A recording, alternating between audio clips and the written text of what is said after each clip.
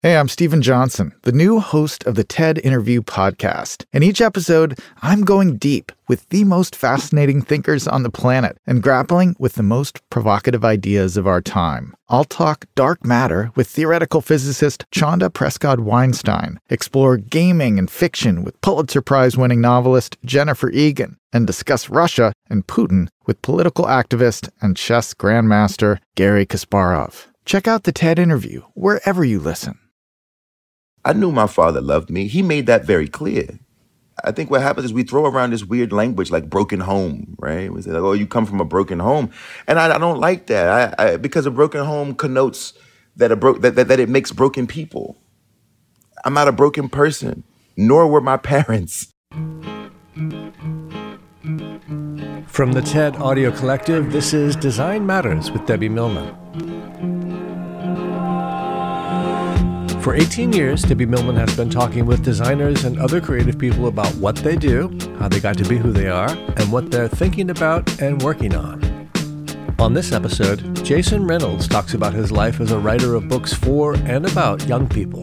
All I ever want to do in my books is just show, for me, specifically Black children, as human beings. JasonWritesBooks.com. That's the URL of Jason Reynolds' website, and man, he's not kidding. Jason writes a lot of books. He's not yet 40, and his first novel wasn't published until 2014, but he has been writing books like there's no tomorrow. He's the author of some of the most celebrated YA fiction of our time, including All American Boys and the best-selling Track series. He also writes comic books and books of poetry and has collaborated with Ibram X. Kendi on a young person's book about racism and anti-racism called Stamped. He joins me to talk about his career and a few of his latest books. Jason Reynolds, welcome to Design Matters. Thank you so much for having me. I feel like I've made it now. This is it. Oh, God, please. Jason, I understand that you used to unwind by crocheting. That's true. That's true. That's funny. Nobody ever brings that up. I learned to crochet when I was young, when I was, preteen, around that time, and by one of my mother's friends. And it started as a way to make hats for myself that I couldn't find in the store and to have a little more control over my fashion sense. That's really what was happening. I was a young sort of eclectic child who was always trying to figure out his personal style. And this was sort of a leg up. I felt like I had an upper hand. And so I learned to crochet. And what it ended up being was a tuning fork.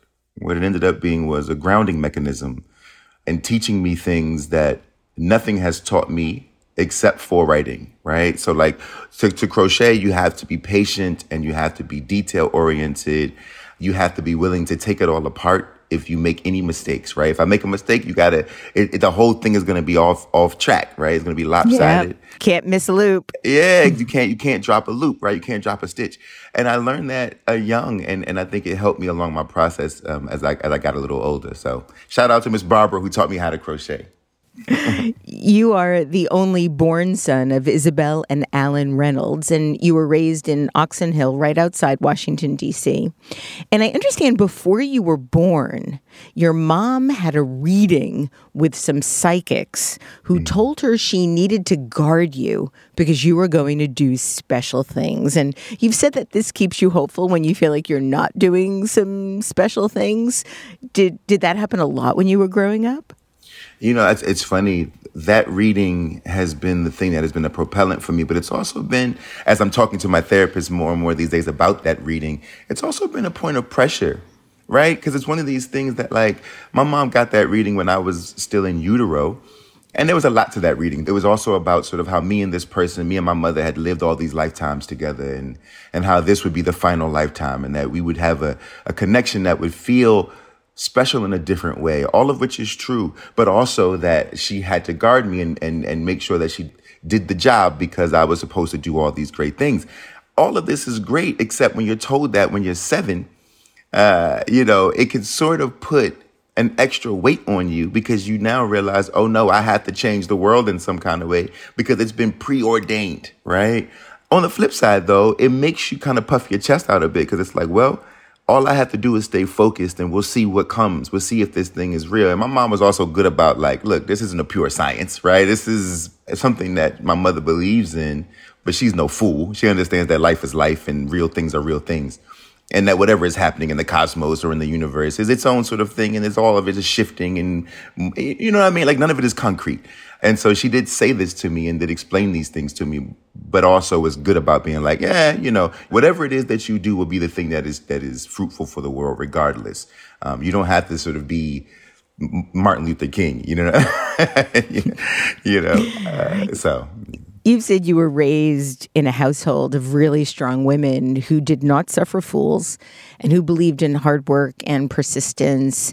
And from the time I think you were 2 years old, your bedroom routine included the affirmation, I can do anything, as if it was a bit of a mantra. And you've said that she did this to make sure you understood that the world was yours and that you could eat the world if you wanted to. Absolutely. Did you believe her? I didn't have a choice. I think that when you're that young and you start, this is the beauty of language, right? That if you repeat that over and over again, language has a way of living in the body. It has a way of sort of fossilizing and attaching itself to the identity, right? This is why we have to be careful with language. We have to be careful with the things that we say, the things that we write, even the things that we say to ourselves silently. It's a tricky thing. And so my mother understood this because, this is a woman who basically is like 1960s, 70s hippie, right? Black hippie type, And so as you can see, right, there's like the psychics and the readings and the mantras. And this is all very early. This is before all of these things have now been commodified in a really strange and very en vogue, right, these days. But back then, as a little kid growing up in my neighborhood, it was important that my mother convinced me that I could do anything because she felt like if I believed that I could do anything, then I could, despite the challenges the world might have for me, because I was a black boy, because I'm a human in the world, right? Life is complicated. She wanted to make sure that I knew that the world was whatever I wanted the world to be and that I could design my own life, right? That I could be the architect of my sort of human experience. That's a powerful thing to tell a child because as I got older and it was time for me to sort of take on a career or do this in school or do that, I only know that I can do anything. So I don't have any fear when it comes to trying anything or learning anything or I don't have any of that because that mantra is sort of tethered to my vertebrae in a different way. Is it true that you sometimes still whisper it to yourself? Of course. Of course. I read that and I was like, I wonder if that's true. That is true. Especially in moments of doubt, right? I'm still a person who carries his insecurities. Right? Like that's just a part of who we are as human animals, right? My insecurities are very real. Very real. And I try to make sure people know that. I think sometimes we look at our heroes and we forget sometimes that they have vulnerabilities and weaknesses and insecurities, that they too struggle with very basic things. Right? And I think in those moments, I can do anything. It's something that I can always sort of run back to as an anchor. You've written about how your father was impossibly cool. He was covered in tattoos. He wore gold chains. He rode motorcycles. He had guitars and wore tight pants. And he was also a psychiatrist and the director of a mental health clinic. And I read that when you were a little boy, he wanted you to be comfortable around anyone who was neuroatypical or had addiction issues, and he often had patients over for dinner, which is rather atypical as well. What was your reaction to all of this? As a kid, I just thought it was all very normal. It's so funny. I look back on it all now, and we'd have family barbecues, and my father's clients would come to the barbecue, and some of them were living with schizophrenia or addictions and bipolar 2 and all sorts of things that honestly never seemed strange or abnormal because they're not strange and abnormal, right? And that was his point. He wanted us to make sure that we were okay with the fact that people's brains all work differently, including the people in our immediate family, right? My older brother lived with all sorts of things. I lived with my own mental illness. My father had his own, right? And so I think his goal with that was to humanize everyone and to make sure that we understood that no one is any better or any worse than anyone else, and that our brains do what our brains do, but our lives on this planet are all valuable lives. And that was a gift. He also, to his credit, because he was this very macho man, right? The gold chains, the tattoos, the motorcycles. He really was all the cigars, right? He was the quintessential bad boy, but he was very affectionate, specifically toward his sons. He kissed his boys. It was a big deal for him.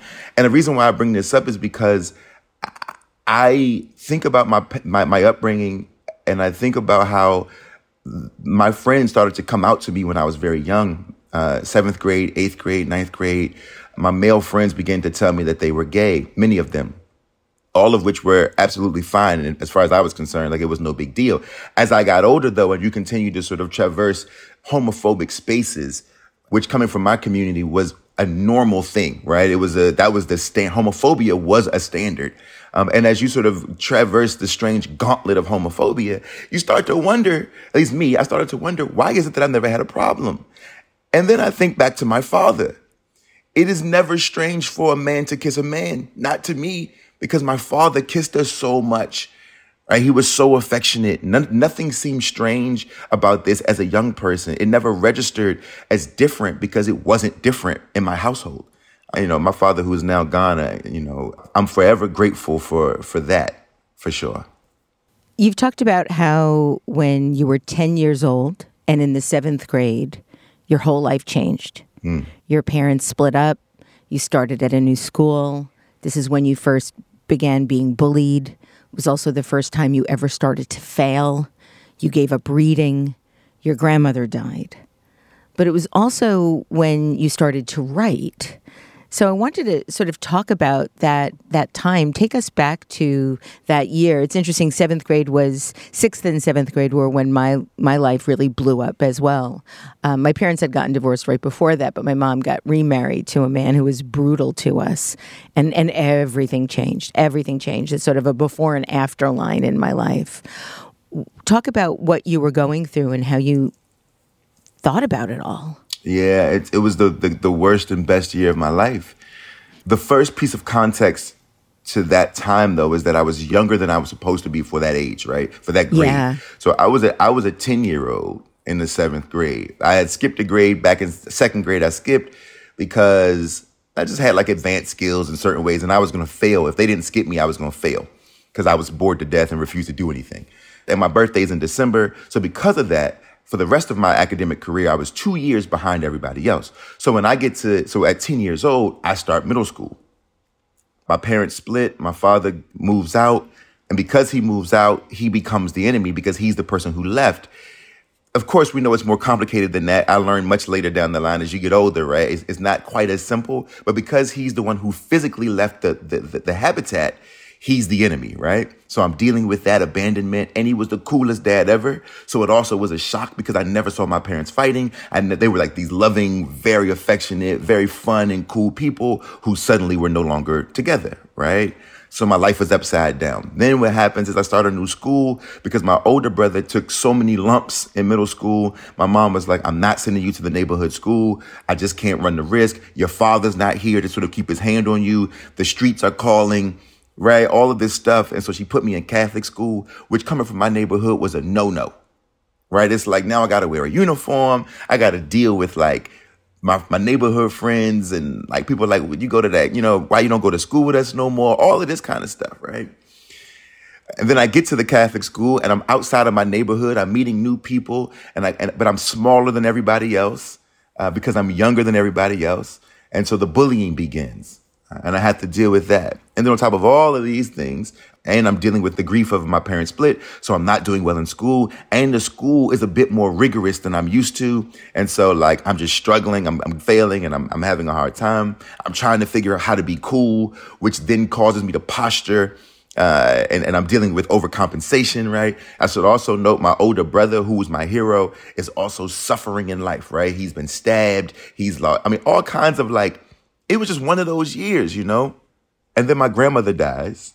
And so now I'm dealing with the first time I'm seeing my mother, the strongest person I know, broken, right? Because even in the midst of the divorce, she was able to sort of hold it together for the kids, right? But with the death of her mother, I think that was sort of the final straw, and it broke her down. It was the first time I heard my mother cry. And all I knew to do was to write down a few words, because I had spent so many years. Actually, I had spent that year discovering rap lyrics. So all this is the same thing. This is the same year. That 10th year of my life is also when I start reading rap lyrics. And that sort of is opening my mind up to the possibilities of language, sort of evoking feeling and emotion and mental and emotional change. All of this is happening at the same time. And so when my mother begins to cry, I go to the one thing that's been helping me, which are these rap lyrics. And I write down a few lines, not thinking anything of it, just thinking like, this is all I have to offer my hero.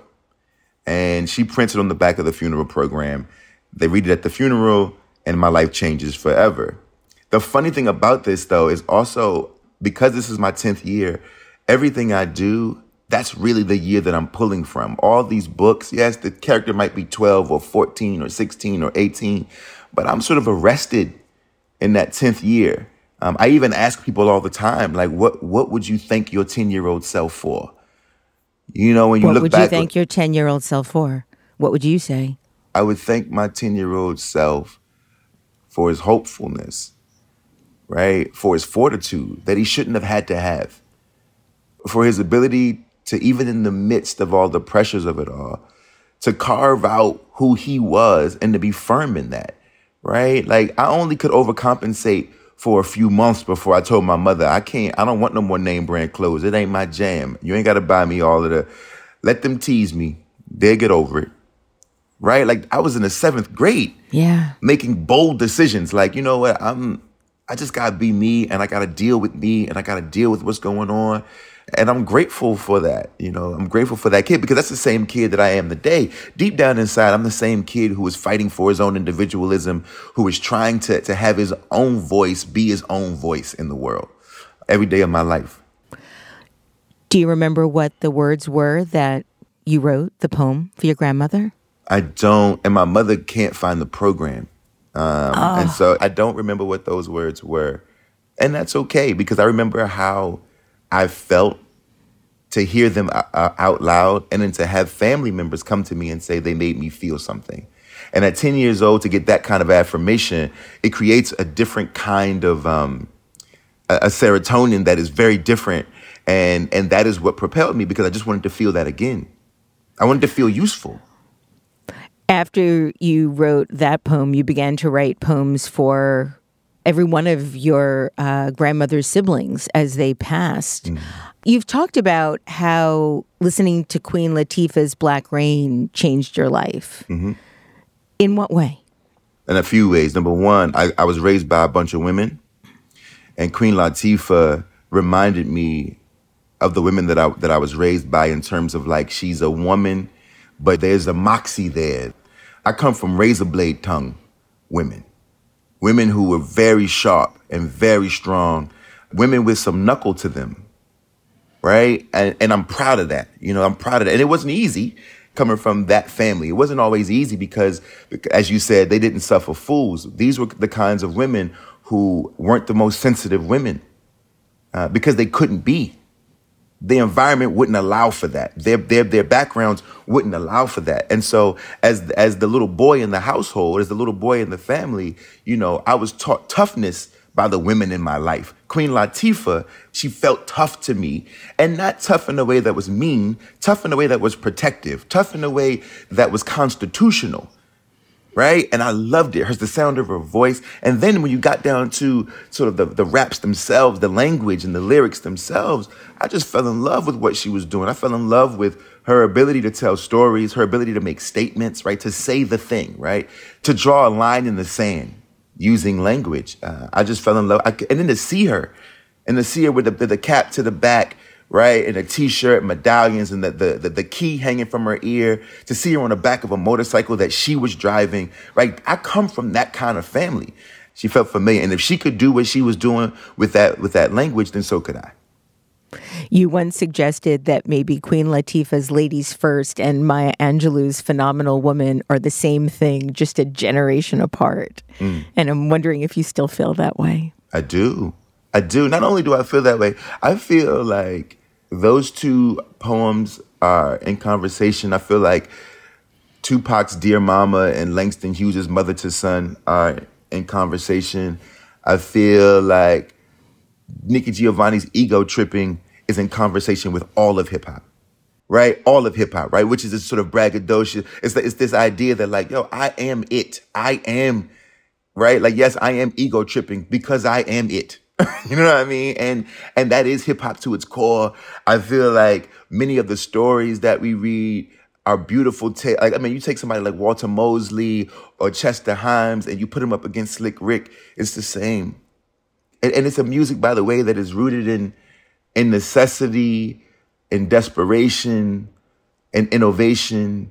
I always refer to it like hip hop it's like a dyslexic version of all the other art forms, proving that to see a thing differently is a beautiful thing, right? That though it may complicate the way that we look at quote unquote language or story, that new complication of it creates a new beauty, right? Like it is you see what I'm saying? Like, and I just, absolutely. I love it. I love it. I love it. Even in the midst of its problems, I too have those problems. I am that problem as well.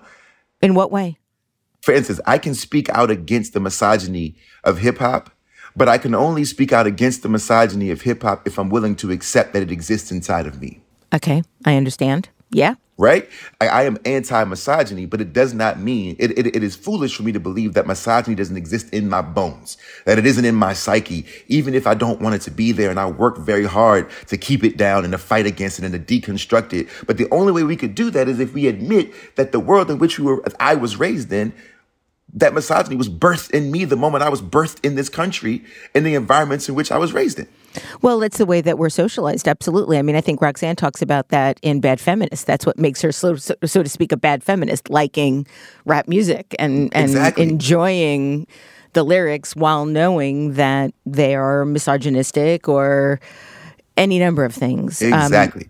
Yeah. So if I know that, then I can critique this music, but I also can acknowledge that the complexity of the music in the midst of all of these, like the goods and the bads, are the same complexities that exist in me, right? The goods and the bad, it's all there. And that I can critique this music and I can hate portions of it or dislike portions of it, just like I dislike portions of me. Mm-hmm. And if I'm not willing to kill me or dismiss me or put me on the shelf, then I'm also not willing to sort of dismiss all this music that has saved so many lives despite its complicated nature. Is all I'm saying. Absolutely. How did rap influence your own writing? Rhythm. My work is churning, right? Like, at least I want it to be. There's a rhythm there. James Brown always said to him that every instrument was a drum, which is the reason why everything in his band sounded percussive. Right? And that's how the funk was born. To me, everything is a poem, which means that everything has meter and rhythm. Everything. Everything I write, if it's an essay, it's a poem. If it's a novel, it's a poem. For me, everything is poetry, which means everything has rhythm and meter. Right? And that comes from what I learned growing up in rap music, right? That everything has this sort of like, there got to be a little bass there. There got to be something to push it, right? You're supposed to feel that thing in your stomach. That is how I want my work to feel. And that is what I mean, it is to be read aloud as far as I'm concerned, right? You know how we talk about Shakespeare and we're like, Shakespeare is to be seen, right? For me, I feel like my work is to be read aloud. In the last couple of weeks, as I have been researching your history and reading your work, I've spent a lot of time saying, wait, Roxanne, you have to hear this. You have to hear this. And you could ask her about that because I would literally, she'd be writing or she'd be doing something and I'd run into the room and like, listen to this. And yeah. I appreciate that. Thank you. You had several teachers that made a big difference in your life, and I'd like to talk with you about them. There are two in particular. Miss Blaufaz, she was a teacher you initially hated. So why did you hate her? And then how did that relationship transform over the time that you were taught by her? I hated Miss Blaufaz because I was 13. And Miss Blaufaz was mean, right? Like, I didn't like Miss Blaufaz because Miss Blaufaz was the first teacher that, at least in high school, that was willing to hold us accountable. And when you're 13 years old, the one thing you don't want is to be held accountable. And the one thing that you want more than anything is to be held accountable. This is sort of the tricky part about being an early teenager. And Ms. Blaufus was that kind of person. She wanted to make sure she set the standard and the tone of what this class was going to be. And to do that, she just wasn't willing to deal with none of the nonsense. But all we wanted to do was exude nonsense.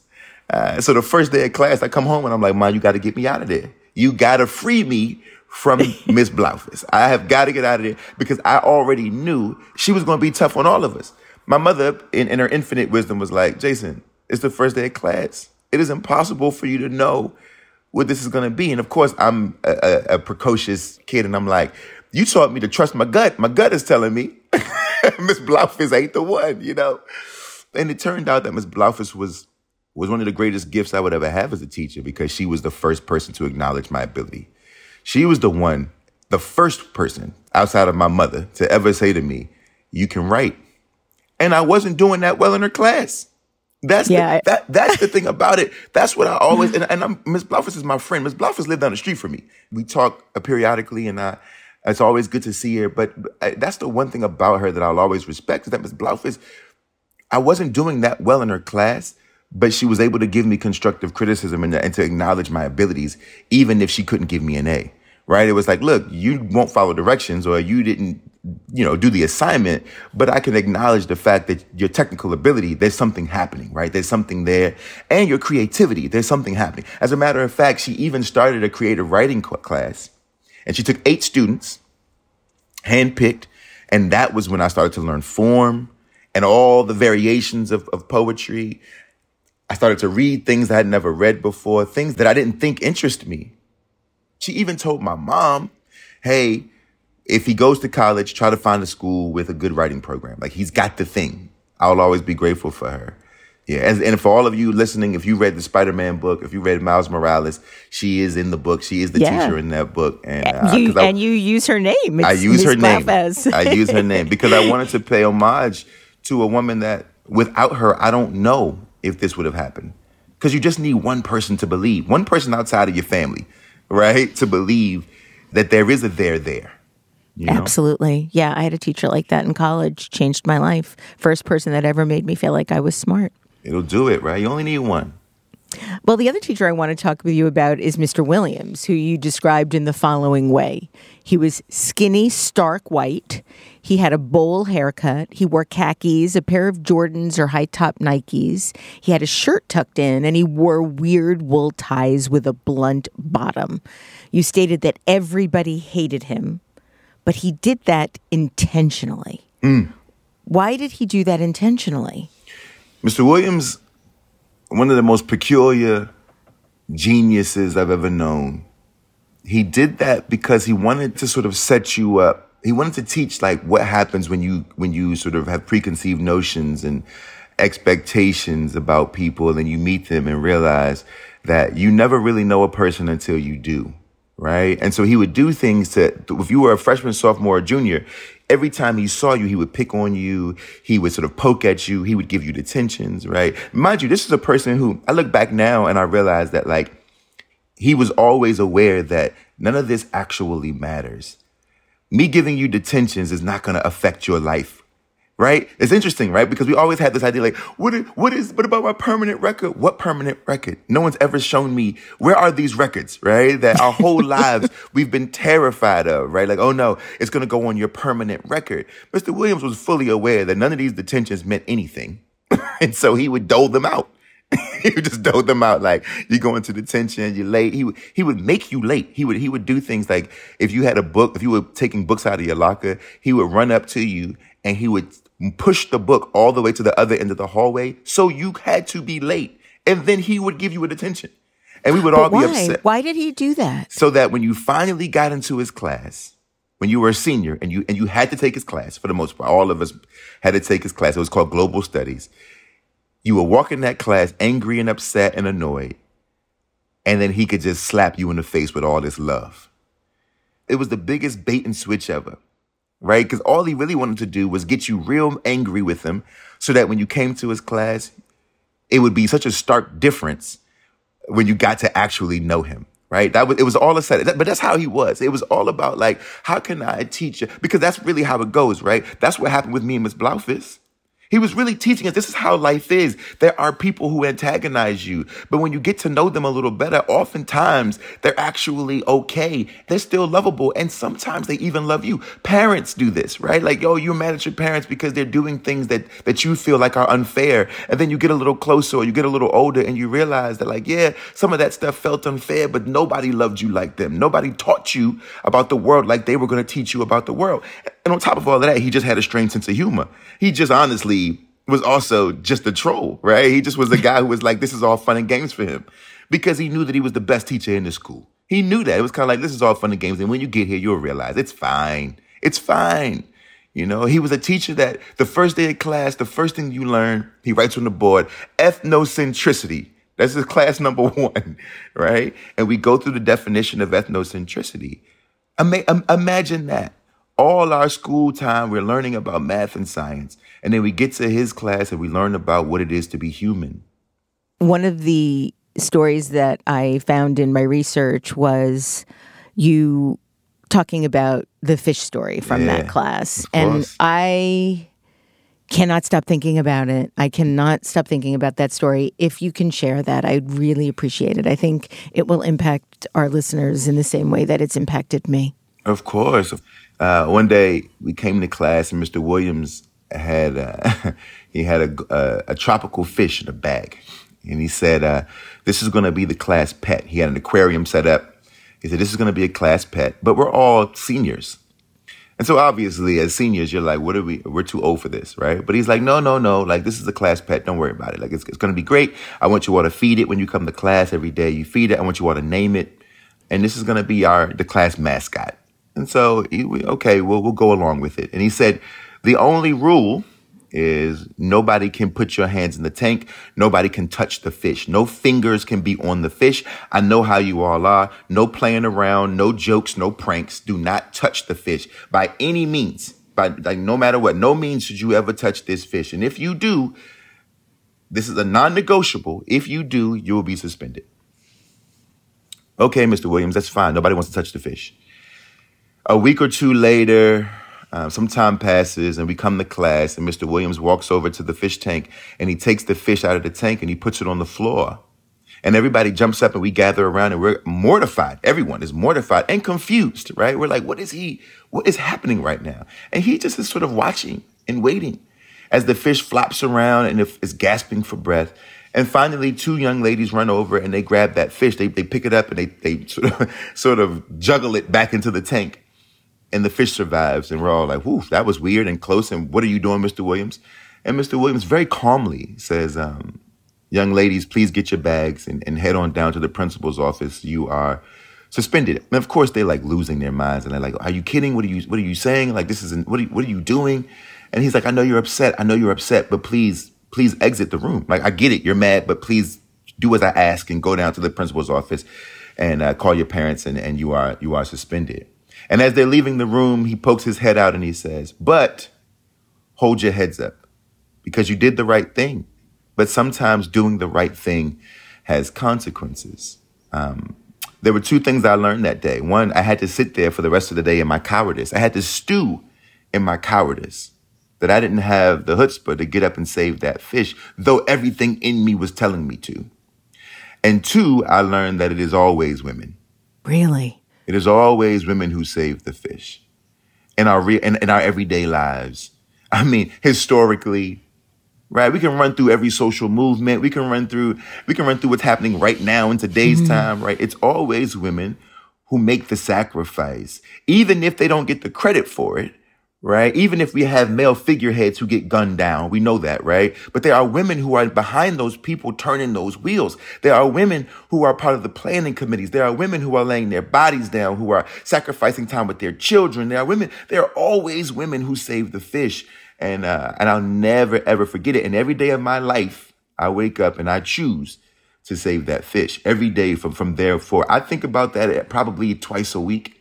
As a matter of fact, Mr. Williams, who is still a very, very good friend of mine, we are very close. And recently I was at his beach house and we were chatting. And he said he stopped doing the fish experiment maybe 5 years before he retired because there was one student who said this is animal cruelty. She was correct. And so he cut it out. But he said that before he retired, someone came to visit him from 20 years prior or 30 years prior.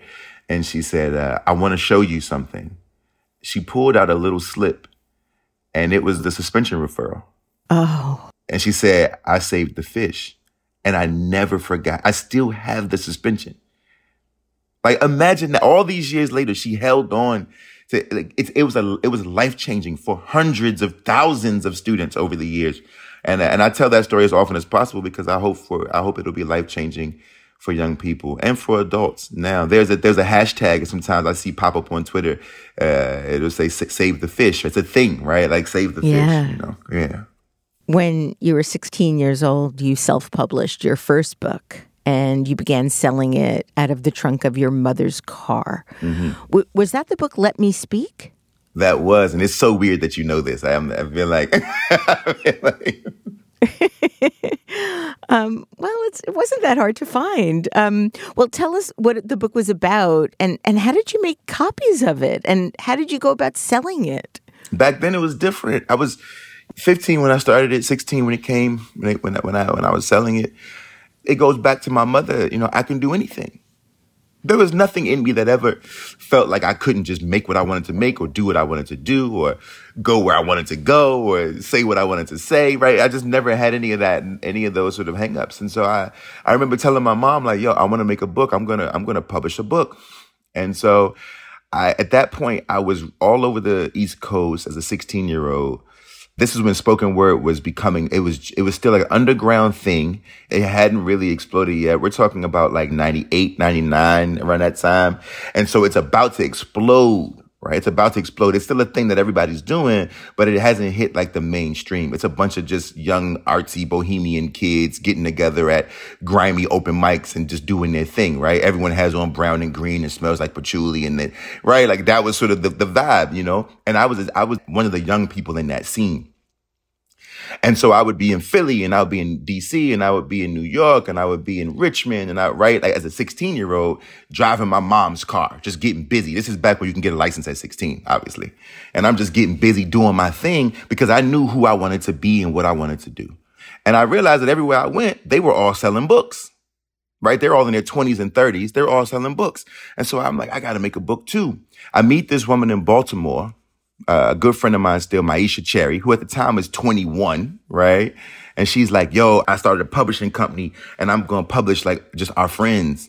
And Maisha was the one who was like, I want to make this book with you. Let's do it. And really, it was a vanity press, right? Really, what that meant was Maisha was going to format it and put it in the files, and then I was going to pay for it to be printed up, right? And she was going to take care of the ISP. Pretty ambitious for a 15-year-old, a publishing company, your own imprint. Yeah, that's what it was. And I was like, let's do it. And so we did that. I had a summer job.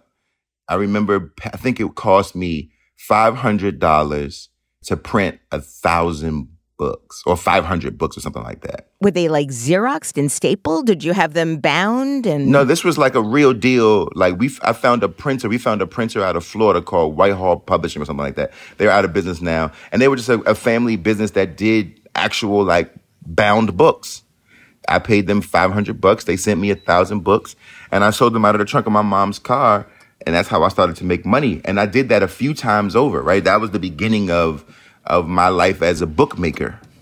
It's incredible that you did that. Do you still have copies of this? I do. My mom has like 3 or 4. I have one around the house somewhere. My mom has one of the poems on the wall in the house because she's my mom, right? I try not to look at it. It's juvenilia, you know. It's hard to read some of that stuff. But it's evidence. It's evidence of your being 15 and the ambition to publish and create this. It's extraordinary. I mean, I think it's the first brick in whatever castle I'm building, and I look at it as sort of this is the sign of a kid hungry for life, right? Somebody with a lot of grit, a lot of sort of persistence. Like nobody was going to tell that kid that he couldn't do anything. Yeah, I believe you self-published 2 books. 3 books. 3 books, okay. You went to the University of Maryland, and yet you almost failed out of college in your freshman year. I did. I mean, it's tricky. I come out of high school, even with those great teachers, you know, Ms. Blaufus and Mr. Williams, but I wasn't prepared for college. I'm 16 years old. That's young. Yeah, I'm not quite firm in my education. I don't really know too much because I wasn't that great of a high school student, right? It's not like I was, a straight A kid or anything like that. I wasn't in an honor society or any of that kind of stuff. I was. So you were a publisher. I was, yeah, I was doing that part, but I was a get by kind of kid when it came to school. And I get to college and the first class is English 101. And I bomb it, right? I fail it terribly. I fail it a few times. Not only am I failing English, but I'm failing math. And I'm in remedial. I'm in like pre-remedial, right? So this isn't like math 101. This is like the math you have to take before you get to math 101, right? And I'm failing that too, right? And so it was clear after my first semester that college was going to be a struggle for me, that I was in over my head, that I wasn't prepared for this, for whatever that world was, that kind of academic world. I just wasn't ready for it. But what I was ready for was the social element. I was ready to attack the world and attack this sort of bubbled space, this bubbled environment where I could literally build an ecosystem, right? That made more sense to me than classwork.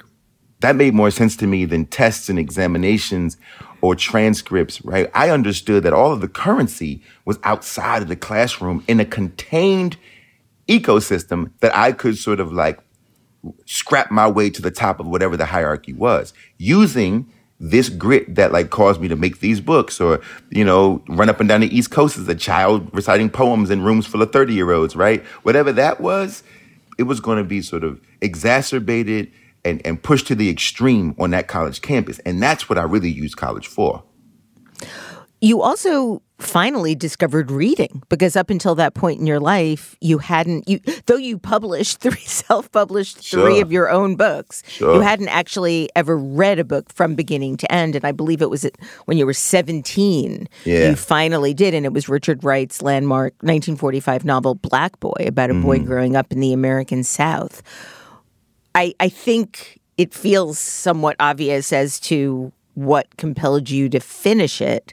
What inspired you to start it? Just a teacher, a professor saying that I needed to get my life together, right? And that reading was more valuable and more important than sort of numerical scores and grades, even though that's really all I thought reading was about, because that's really what reading was about. That's the problem with the academy, right? Like the tricky part about education in America is that everything is a means to an end. Yeah. I mean, that's what happens when you grade people. That's it, right? Everything is a means to an end. And so for me, reading was a means to an end. This teacher, though, he explained to me that reading was far more than that. That reading was one of the only things in the world that could actually strengthen the mind, that it could expose and open a human being up to things that they'd never be exposed and open to simply by reading these words on the page. That it could teach one persistence and discipline, that it could expand vocabulary.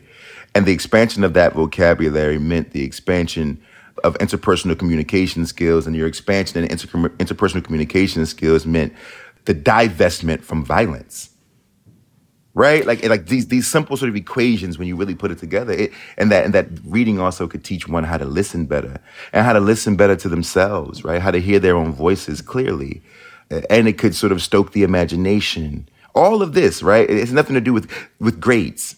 It should be criminal the way reading has been whittled and distilled, hyper distilled down to a letter grade for young people. Absolutely. I run a graduate program at the School of Visual Arts, and I won't give grades. It's pass or fail. And when people ask for feedback, I'm like, don't you know how you're doing? Exactly. Don't you know how you're doing? I mean, we're talking about one of the greatest forms of alchemy to ever exist in the world. When it comes to, like, that's what you're reading. You're reading someone else's alchemy. Right? Like, this is like the greatest series of secret codes ever. And we treat it like homework. Right. That was where the shift came. And that's the thing that I've held on to more than anything in college is that, gosh, man, that reading and writing is basically sort of acknowledging the architecture of the world. You met Jason Griffin at college. He was your roommate, and you've been friends ever since. You've written 2 books together. What was that first meeting like? I could only imagine the alchemy that occurred in that room. Yeah. And so he and I, that third self-published book, it was with him. So that's the third book that no one really knows about that one. Oh, that's the book Self. That's the book. Well, of course you know about it because clearly you've combed my life.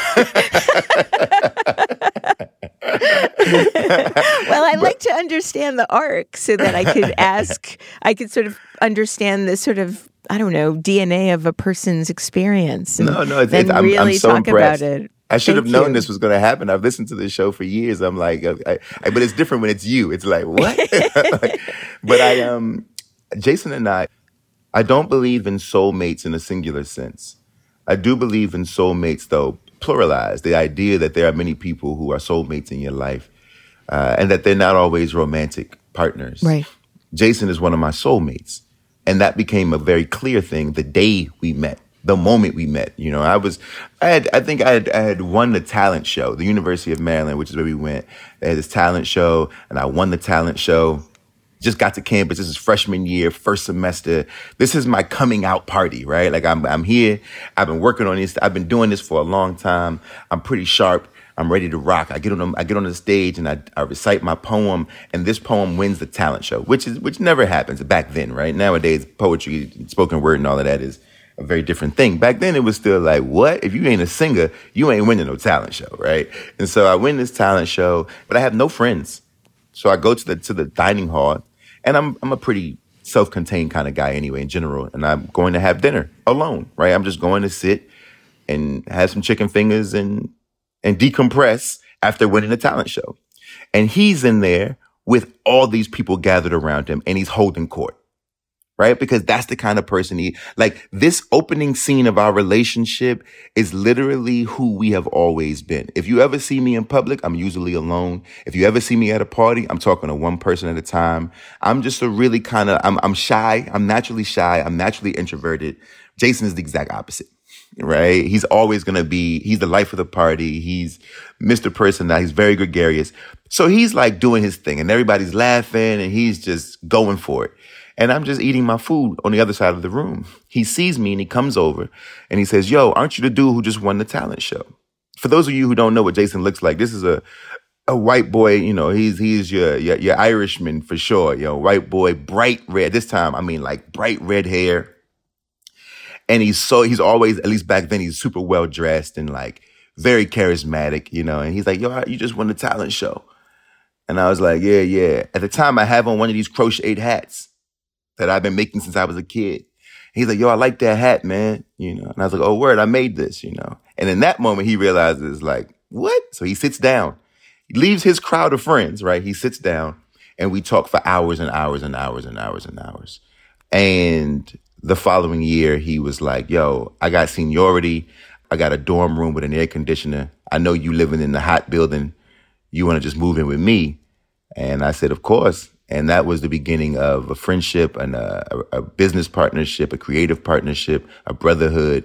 My life changed forever the day I met Jason Griffin, for sure.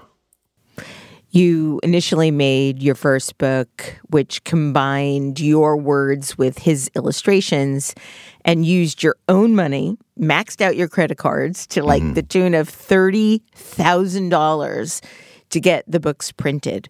Why did you feel like you had to do that to get a book deal? Or did you do that in lieu of getting a book deal? You ultimately got a book deal together, but what provoked you to self-publish the book at that time? This is before the internet was the internet.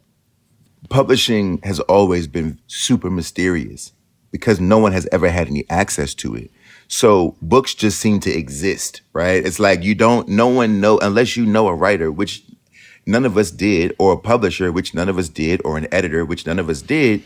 You don't really know how books are made. You do now because we have the internet. But this is back before everything was Googleable. Not everybody even had a website. This is before social media. Like Facebook didn't even exist.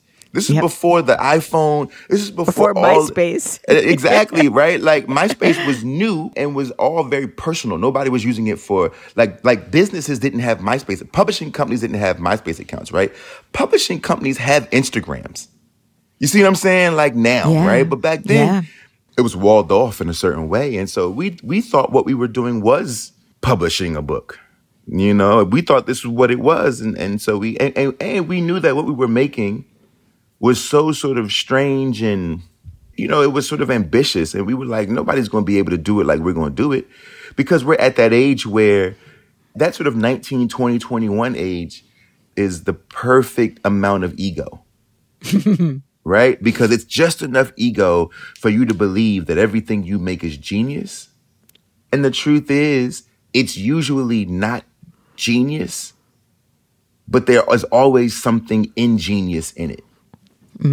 Right? Yeah. And the moxie and the sort of gumption to be like, we're going to do whatever we want to do because we are geniuses is what you need to get to wherever you're going, right? You got to have some of that, right? And that's just who we were. And Jason refused, because he's an artist. He's an artist. He refused to compromise on the quality of his art. I didn't care about where the words went, what kind of paper they were on, but Jason was like, no. It needs to be silk pages. The saturation of the ink needs to be this, and this, right? And so we just were very particular about making a beautiful thing and not skimping on ourselves. And I'm a guy who was already making books. So I understood that. I'm like, look, okay, let's make a thing that we can be proud of. Nobody would print it. So we ended up having to go with a printer that used to print for the Smithsonian, right? And they're like, oh, we can do it. We can handle it. And, but it would cost us $30,000. Oh my God. So we just did it. God. And that was it, you know, and that was it. And the whole book is about two young men. I mean, both of us had gone through our first heartbreaks. And we were writing about self-forgiveness and self-acceptance and self-awareness and self-discipline and right? That's why the book is called Self. And we modeled it after an album. So there's 16 pieces in that book. And then there's there's 16 poems and art pieces of art.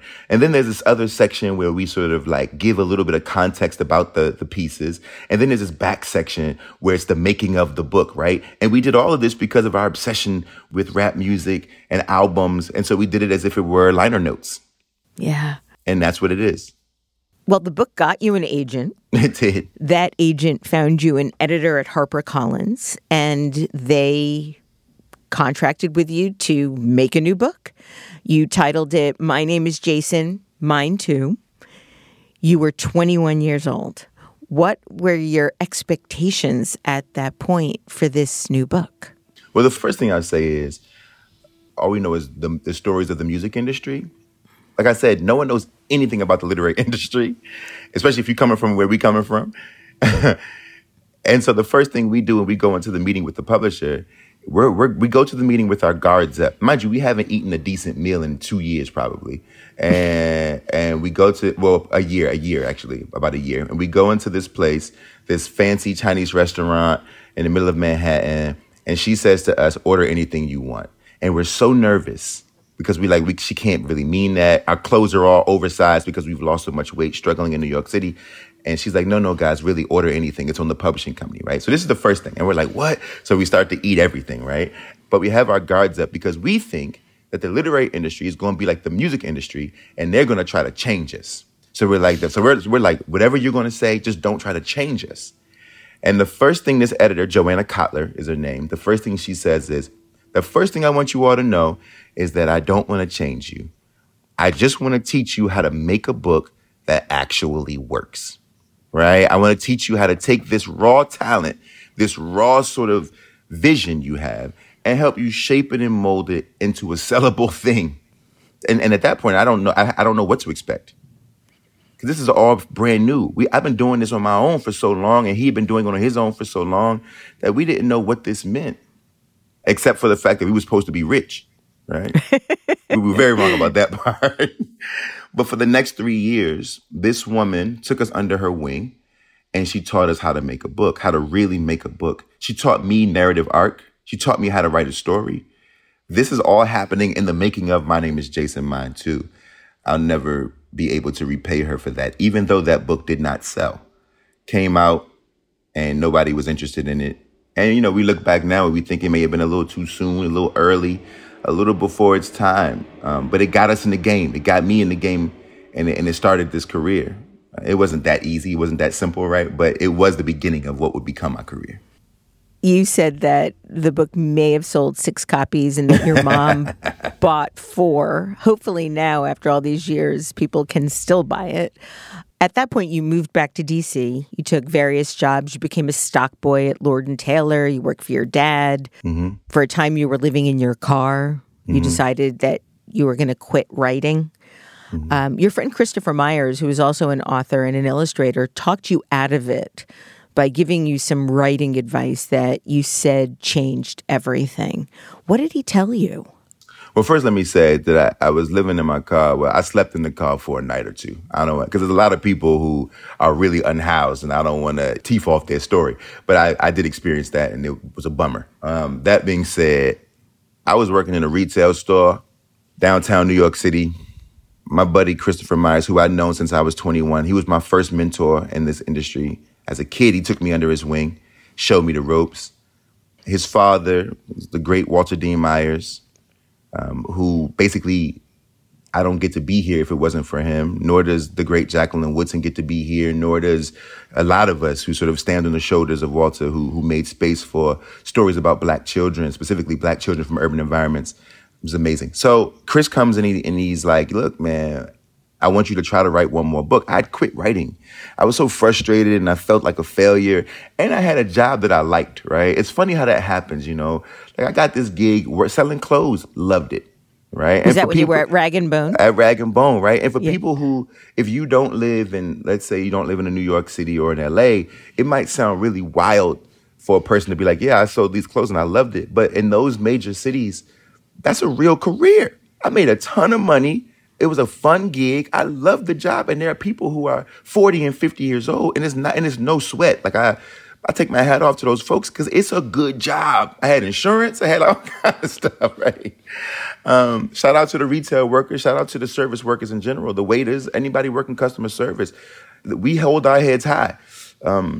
And he came in and he asked me to write one more book because his father was getting old. Walter was getting old. And he said, look, man, somebody got to carry that mantle. Somebody got to pick that up. Who's going to write the stories about the kids who grew up like us, the kids who are experiencing what we experienced, the kids who just want to be seen as human, the kids who have taken a few lumps, the kids who have an infectious laughter, right? Like who's going to tell those stories? And he said, but do it your way. Mind you, I tried to get into grad school 3 times. I tried to get into the new school, and I'm going to say their names because I like to make sure I poke them every chance I get. I tried to get into the new school twice. I tried to get into Penn State, and they kept rejecting me. And this is after I was published, and I'm being rejected. I'm kind of at a loss here, and I'm like, I'm just going to work retail. And he says, man, just write a story your own way, like your voice, your style, throw out the rules, man, just do your thing. And so I scribbled in a notepad this story about my older brother and I growing up, you know, and all of the sort of silly things we got into. And it became this book, When I Was the Greatest. And that was the beginning of my life changing into something I don't know if I ever could have imagined.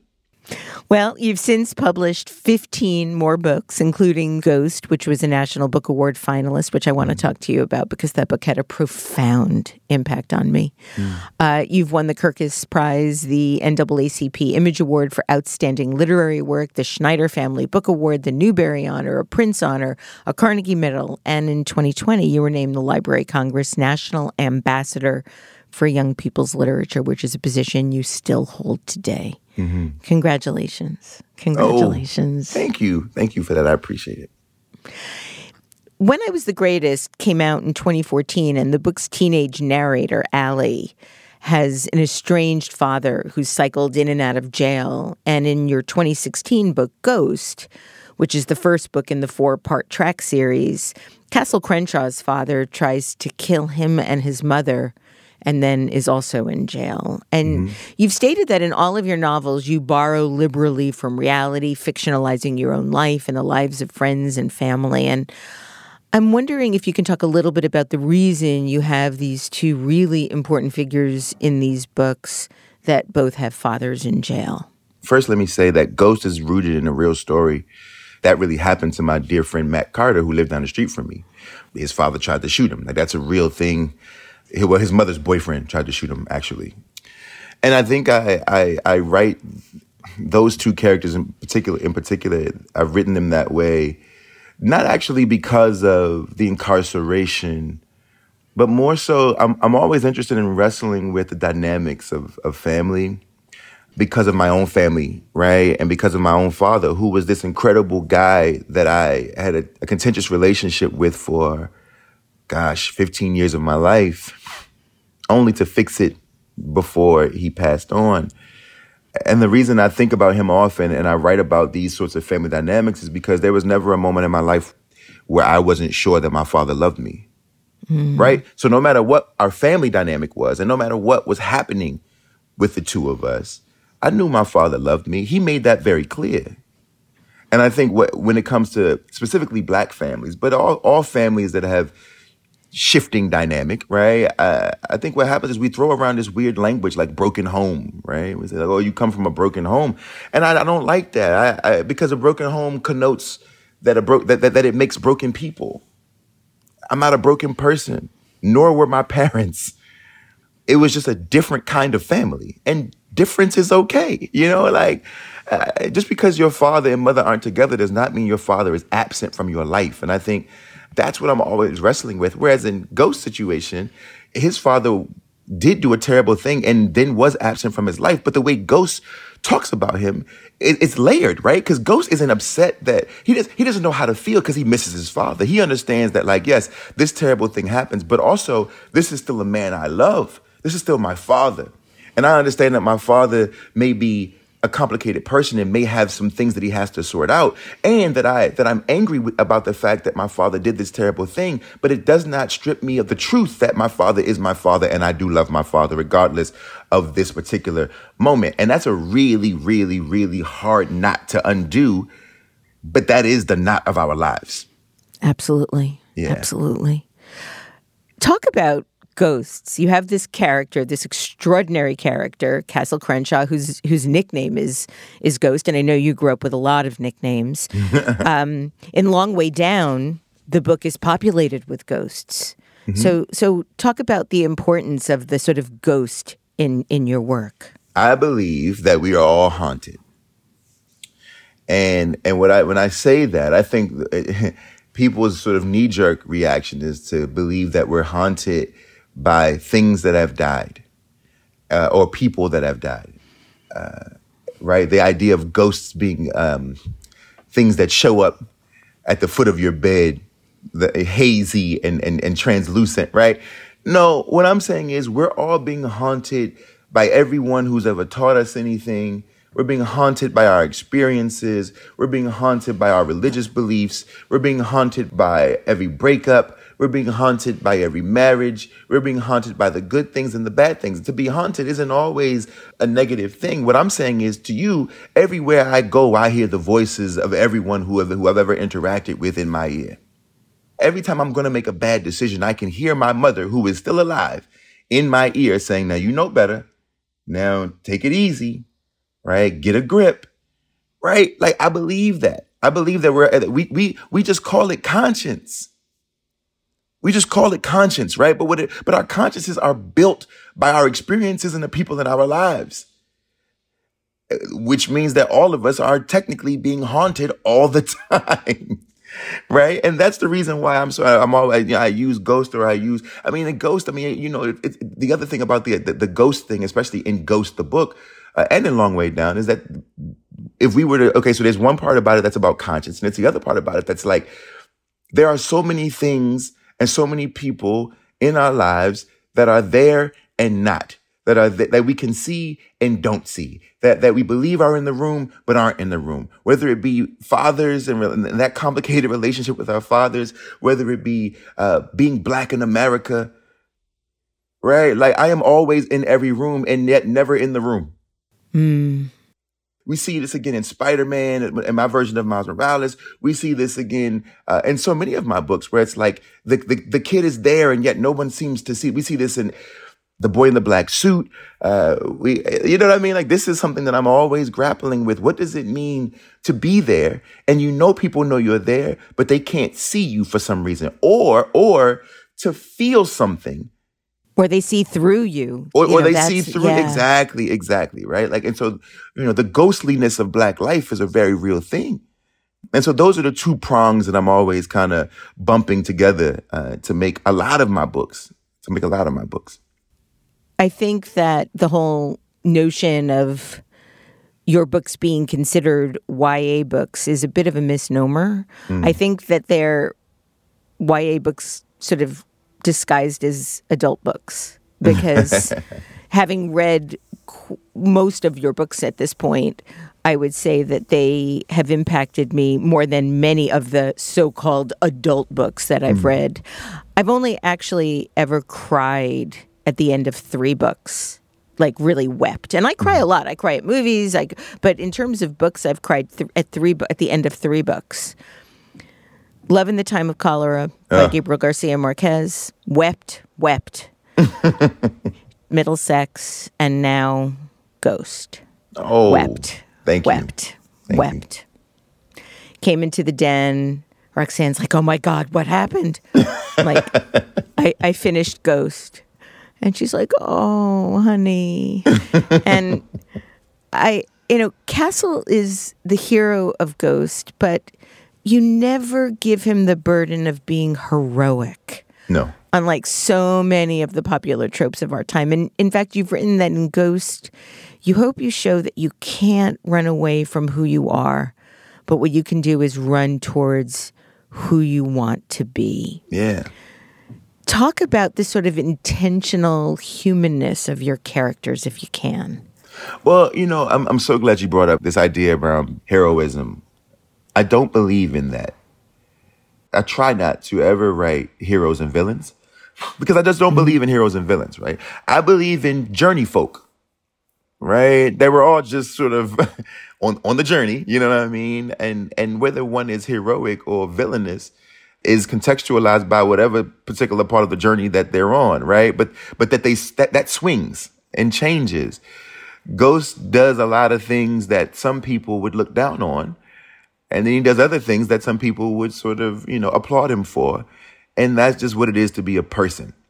And all I ever want to do in my books is just show, for me, specifically Black children, as human beings, as people, right? And that's all he is, a person with a heart and fear and jokes and ambition and anger and doubt. Like, he's just a person. And it's also the reason why we don't know what happens at the end of that story.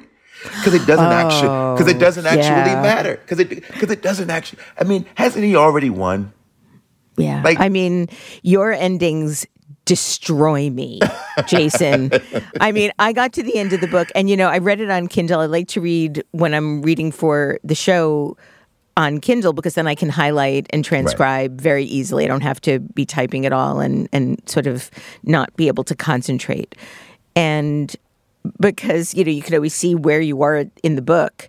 There was, I didn't realize that there was all the acknowledgments, and then there was book club notes. So I got to that boom, and I turned the page, and I'm like, wait, what? And then I just start weeping because of how much you have to decide for yourself how that story ends. Yeah. And it is just glorious. You also do that in Long Way Down. Mm-hmm. You coming? And I should be giving some spoiler alerts, but I'm just assuming that everybody in the world has read your books, because that's how important they are. But talk about that ambiguity. Why do you like your readers to construct their own endings? Because I respect them. The truth of the matter is, nobody wants you to wrap it all up, And this is something that I learned over the years. My first novel, when I Was the Greatest, was written, the ending was very different. My editor wrote me a note. My very first editorial letter, she said, "Hey man, it's a shame that you don't trust yourself. It's a shame. All this talent, all this ability, man, you're going to be something when you learn to trust yourself." And her name is Caitlin DeLuey, and that note was the note that helped me understand what I'm doing here and what an ending actually should be for me, for my style. I believe that because my demographic, the way my books are marketed, are to young people, I think it's important that they know I respect them. And that respect basically comes from me telling them and challenging them by saying, hey, I've given you 250 or 300 pages. I believe that you have the reasoning ability and the intelligence and the sophistication to come up with whatever you think the next page is on your own, or to live in the uncertainty of the story, right? Yeah. I believe in you enough to know that you are capable of that, right? And that's the reason, if I tell you everything that happens, if I write the story for 3 or 4 more pages, then what that says to you is that I don't think you have the intelligence, the emotional intelligence, or the critical thinking skills to do any of this work on your own. And I just don't feel that way. I just don't feel that way. I want to ask you about one of the lines in Ghost, but in order to really do that, I have to read the paragraph that it ends with. And so if you don't mind, I'm going to read a paragraph from Ghost, which I'm glad you said that your work should be read out loud because I wanted to read this. It starts this way. And the conversation for the rest of the night was pretty much all about the Olympics. Coach didn't really say too much more about it. It was mainly just us talking about what it must have been like and all that. But I was glad that we were off my secret. It was like I had never even said anything about what happened with my dad, even though I did. And it seemed like everybody at the table cared and didn't care at the same time. And that made me feel, for the first time, like I was one of them. They even asked me if I needed to borrow some practice gear, which I thought was nice, but I told them I was cool, that my mother was going to get me some soon, even though I hadn't even asked for none yet. Plus, I kind of wanted my first jersey and shorts to be the ones I ran my first race in, which I hadn't really even thought about until just then. But I appreciated them offering to look out for me. Not many people do that. I could add them to the list of my mother, Mr. Charles, and, well, Coach. And it felt good to feel like one of the teammates, like I was there, really, really there, as me, but without as much scream inside. I'm like about to cry. Me too, Right. actually. I don't think I've heard anybody else read it. Jesus. It's making me emotional. Talk about that scream inside, because as I said, you're writing about a young black boy in school, in middle school, and I'm a 60-year-old white woman. I felt it so viscerally in my bones as just humanity, the scream inside. I think, as I try to get myself together, it's weird when I have so much distance at this point when it comes to that story that it feels like it's somebody else's. So to hear it is a bit, it's kind of got me a little, It's an incredible book. When is it going to be a movie? Don't even get me started on that. Jesus. It's been it's supposed to be a TV show. The series is supposed to be a TV show, but they'd all move slow. It'll happen eventually. Yeah. I mean, the 4 books have to be. It's just, they're extraordinary. They are an extraordinary series. But yes, back to the scream inside. The scream inside. I think I'm around so many kids, right? I've been fortunate that the books have sort of put me in position to be around the world's youth. And I think that the hardest part is trying to figure out how to give language to the things that feel so intangible, but that we all know are there, right? I think about the uprisings. I don't want to call them riots, but the racial uprisings, right? And the way that people talk about them, if you're not from those communities, you ask these questions about why would they break their own things? Why would they destroy buildings in their own communities, right? And it's well, if you remember being a child and if you remember not being able to express a frustration or not having the vocabulary or the language to put to the feelings you have inside, all of our experiences in that moment are the same. We reach for our own toys and break our own toys, right? It's just what human beings do when they can't figure out how to articulate the scream inside. And I think for me, writing Ghost, I think that was the one thing I wanted to kind of really drill down on, is that this kid is carrying a tremendous weight. He's not letting it stop him, but it doesn't mean it's not there. it hasn't sort of like made him bitter. It hasn't sort of made him a lesser friend. It hasn't made him a lesser son. And that speaks to that child's resilience and the resilience of the children of our world. But it doesn't mean that it's not there. Even if you can't see it, it doesn't mean that it's not there. Even if he can't say it, it doesn't mean that it's not there. And I think that's not even just kids. That's all of us, right? We carry just so much. And it's heavy for all of us, right? And I don't know. I guess I'm always just trying to figure out how to put that down on the page to set somebody else free, to let somebody else know, like, I get it. I feel it in everything that you write. In Long Way Down, you give the protagonist of the story a very big life choice. And I know that when you were 19, your friend Randall was murdered. And then that night, you've written about how your friends and you went to his mom's house trying to figure out who did this. And you were thinking very much about revenge, thinking about the possibilities, envisioning murdering the man who murdered your friend. Sure. You wrote, I just remember the pain of the lost friend, but also the pain of meeting a part of myself that I didn't know existed, a part of myself that could lose control to the point where I could commit a murder. That's a very human thing. I think that most of us don't ever meet that part of ourselves that exists within all of us, this rage that when triggered will cause you to do the things that you don't necessarily understand that you're doing. Yeah. And for me, that is the scream inside. And for me, it feels very real. It feels like it.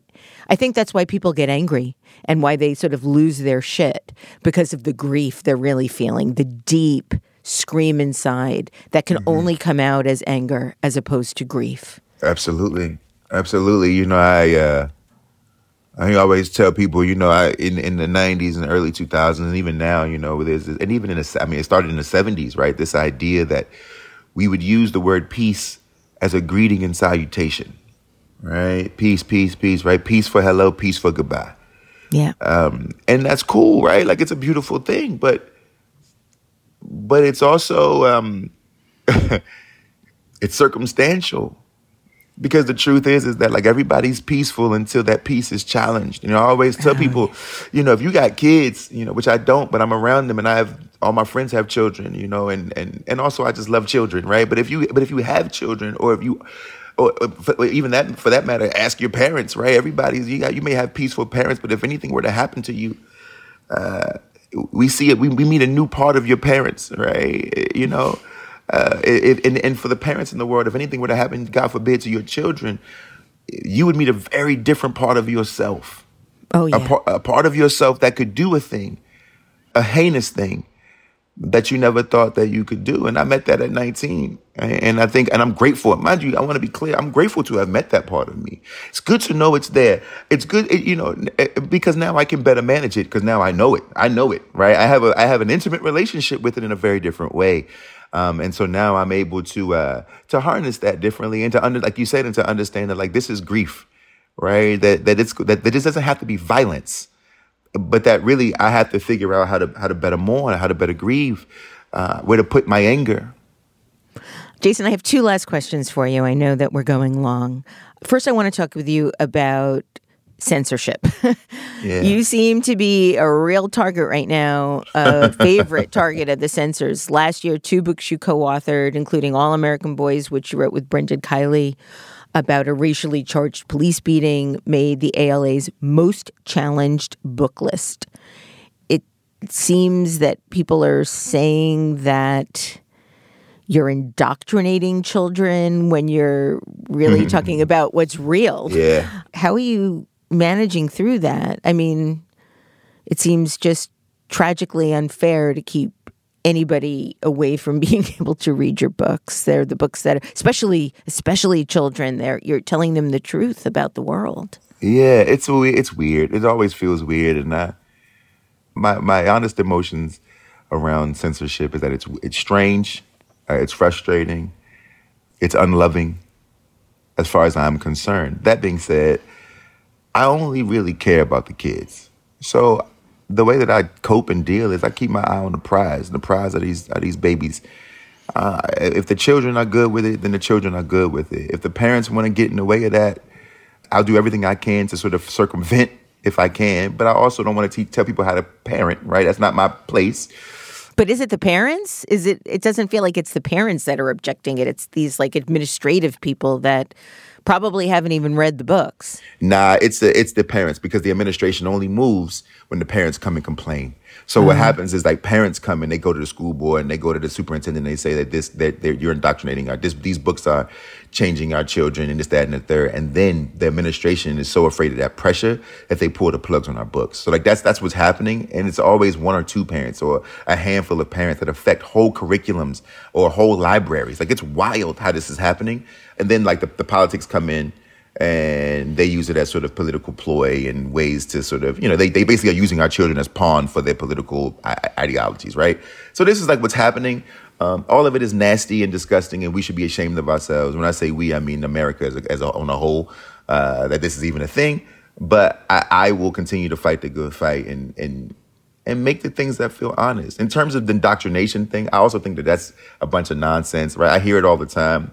And I challenge it, right? I challenge even the language of indoctrination, because if we're being completely honest and if we wanted to wrestle with these ideas, which of course we do not, because we hate we hate to sort of like intellectualize the things that should be intellectualized, right? But if we were, just for S's and G's, if we were to sort of really wrestle with the ideas of indoctrination, I personally would argue that it isn't me who's indoctrinating young people. I mean, they've already been indoctrinated.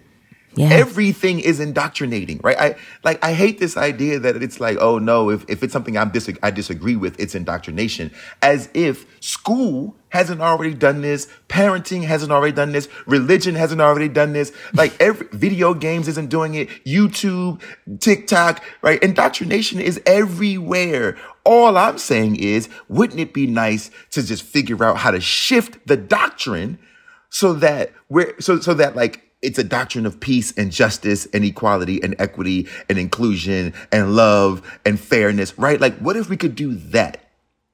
Right? Because this idea that I'm indoctrinating them is a silly point, because everything is indoctrinated. It's so I think your work is the opposite of that. I think your work teaches tolerance. Exactly. And I'm totally game for the disagreement. I'm just not game for the disengagement.